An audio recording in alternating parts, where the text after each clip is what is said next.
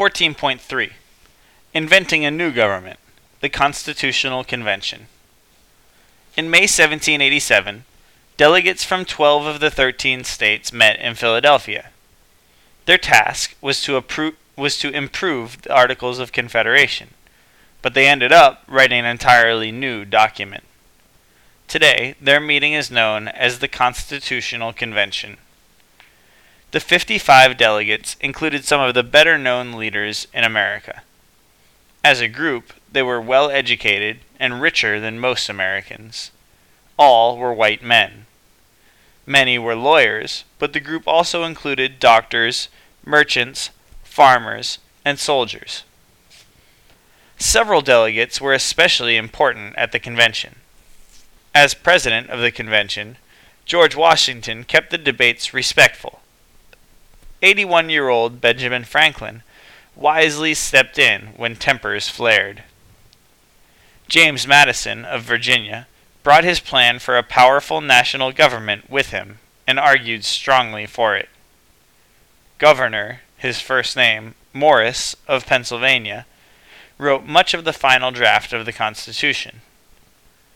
All through the hot, sticky summer, the delegates worked behind closed doors. Some, like Madison, favored a strong, united government. Others were afraid of losing freedoms if the national government was too strong. In the end, the delegates agreed to have both state governments and a strong national government. They also agreed to divide the national government into 3 parts, or branches. The legislative branch would make the laws. The executive branch would carry out the laws. The judicial branch would settle disagreements over the meanings of the laws. One of the convention's fiercest debates concerned the number of representatives in the legislative branch. Larger states wanted the number to be decided by the number of people living in a particular state. Smaller states were afraid of losing power in such a plan. They wanted every state to have the same number of votes in the legislative branch.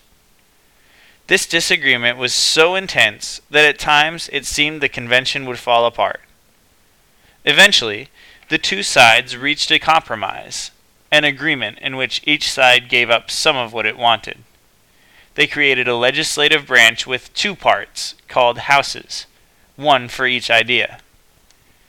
The delegates made many such compromises during 4 months of hard work.